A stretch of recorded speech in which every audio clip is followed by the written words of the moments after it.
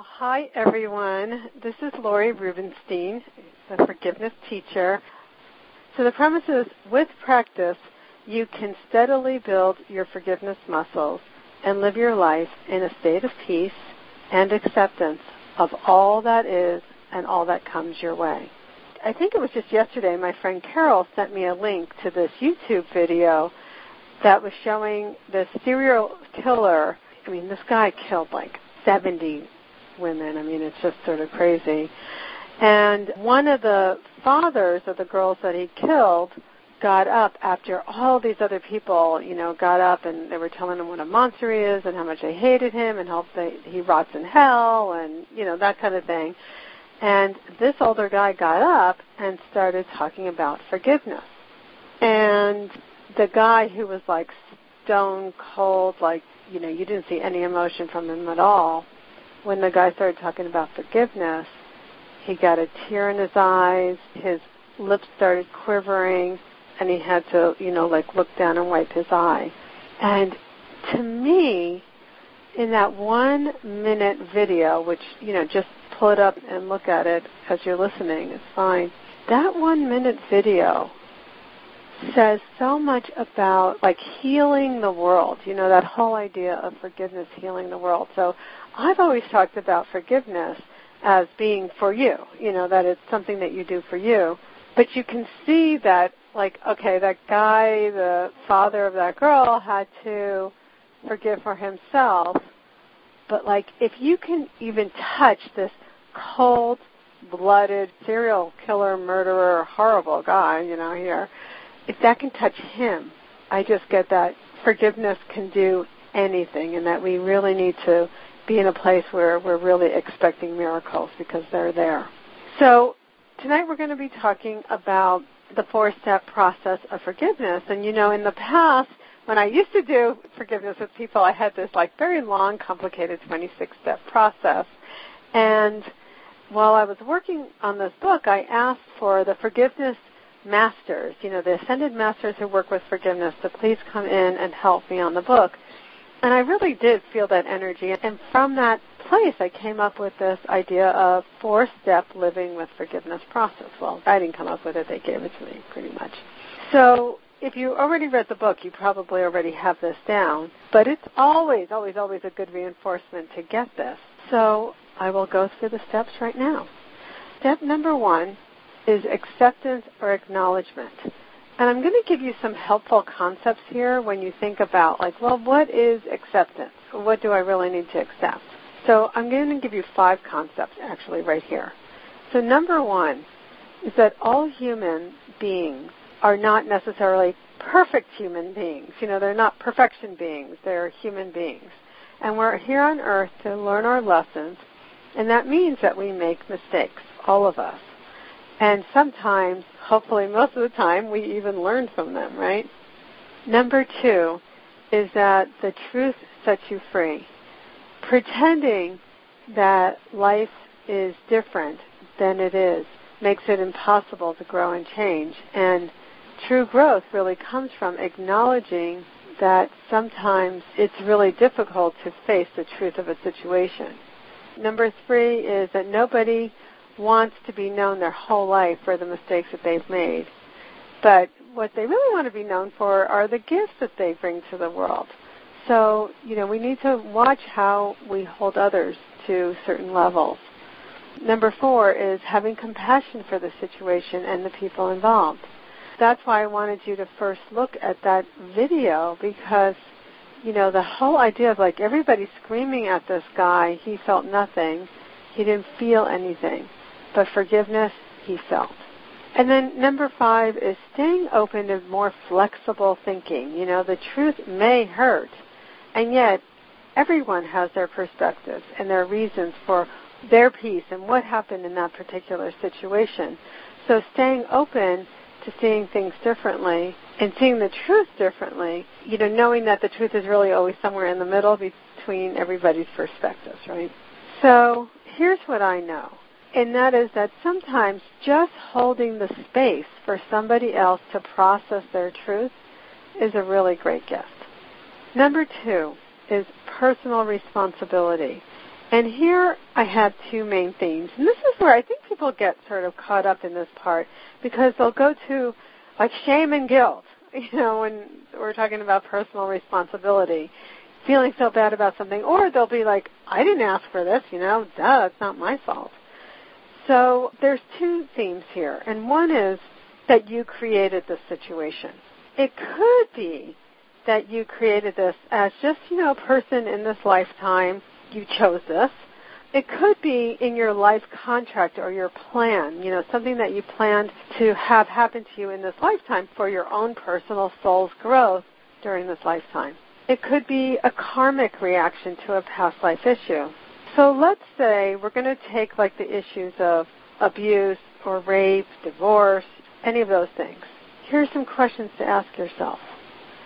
Did you choose this mate? Did you not leave when red flags showed up initially? Did you fall in love with someone's potential?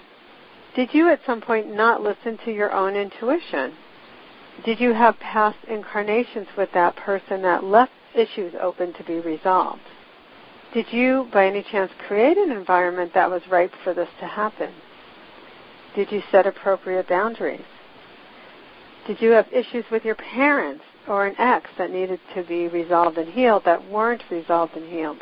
Now, I want to make it clear here that I'm not talking about the idea of blaming the victim.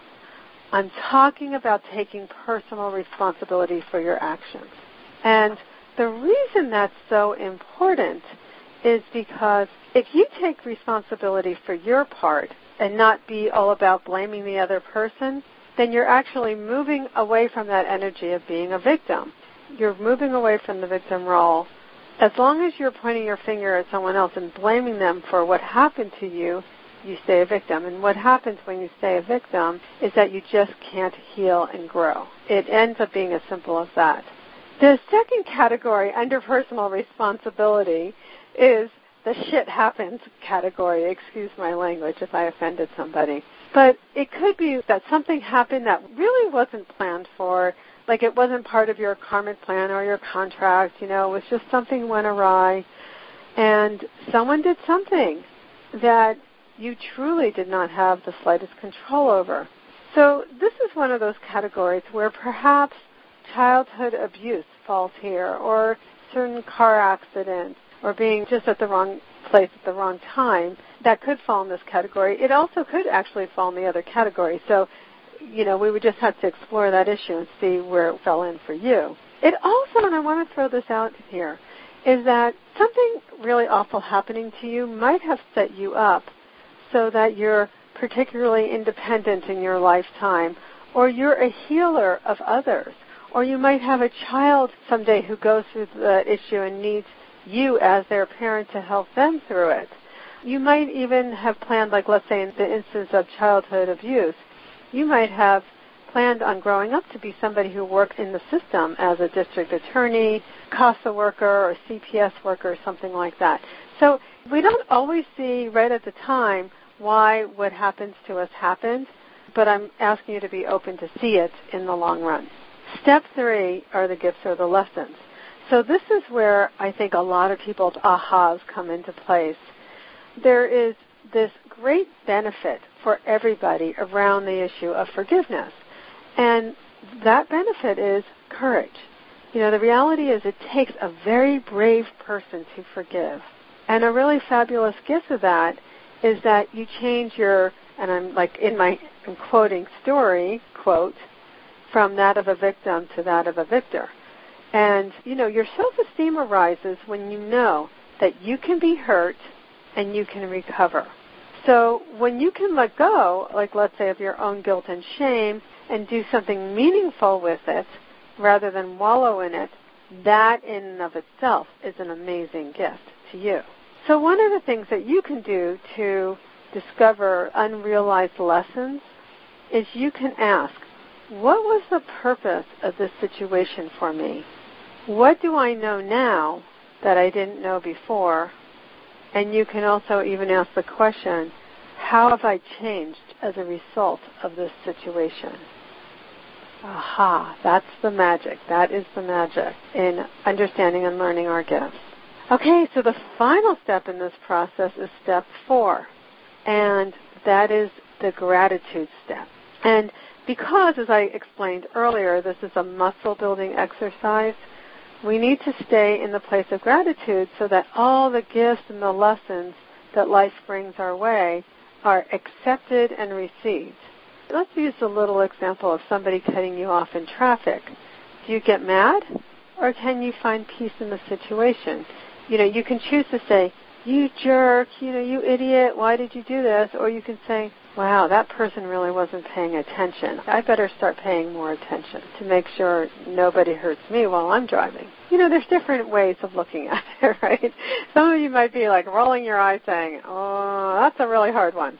But it's that practicing every day, staying in gratitude, having a positive attitude. It's practicing seeing the good that comes your way.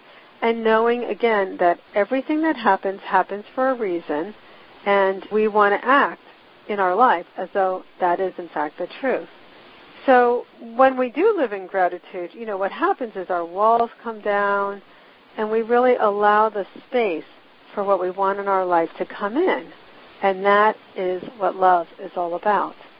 For me, what I learned in my book and talking to others about forgiveness is that every single person who forgave, like all the stories in the book, for example, when they forgave, they found what almost everybody calls a blessing in the situation. And they learned that when they changed their focus from like hurt, sad, anger, retaliation to gratefulness, they started living their life and feeling lighter and more peace and more joy. So from myself and from everybody else's experience that I've talked to, I can really see that we all have the ability to turn these hardships or tragedies into blessings. And I know that if you follow these 4 steps and you really work on building your forgiveness muscles, no matter what you've been through, you can also live a joyous life. That is the end of the sort of lecture-y part of this. I just want people to know that if you're on the newsletter list, you're getting the information, I know, about the Oregon retreats that are coming up. There's a book signing. There's a wellness through stress management class I'll be teaching up there. And then the Peaceful, Playful Heart Retreat will be up there on August 17th. So, just look for that. And if you don't have information, just feel free to write to me, and I'll forward it on to you. And, of course, you can get all this information on www.lorirubenstein.com or on the Forgiveness Heal Your Past Facebook page. So I hope you enjoyed these forgiveness teachings. This is Lori Rubenstein, and for more information, you may go to www.lorirubenstein.com, or for more information on the topic of forgiveness, please purchase the book, Forgiveness, Heal Your Past, and Find the Peace You Deserve.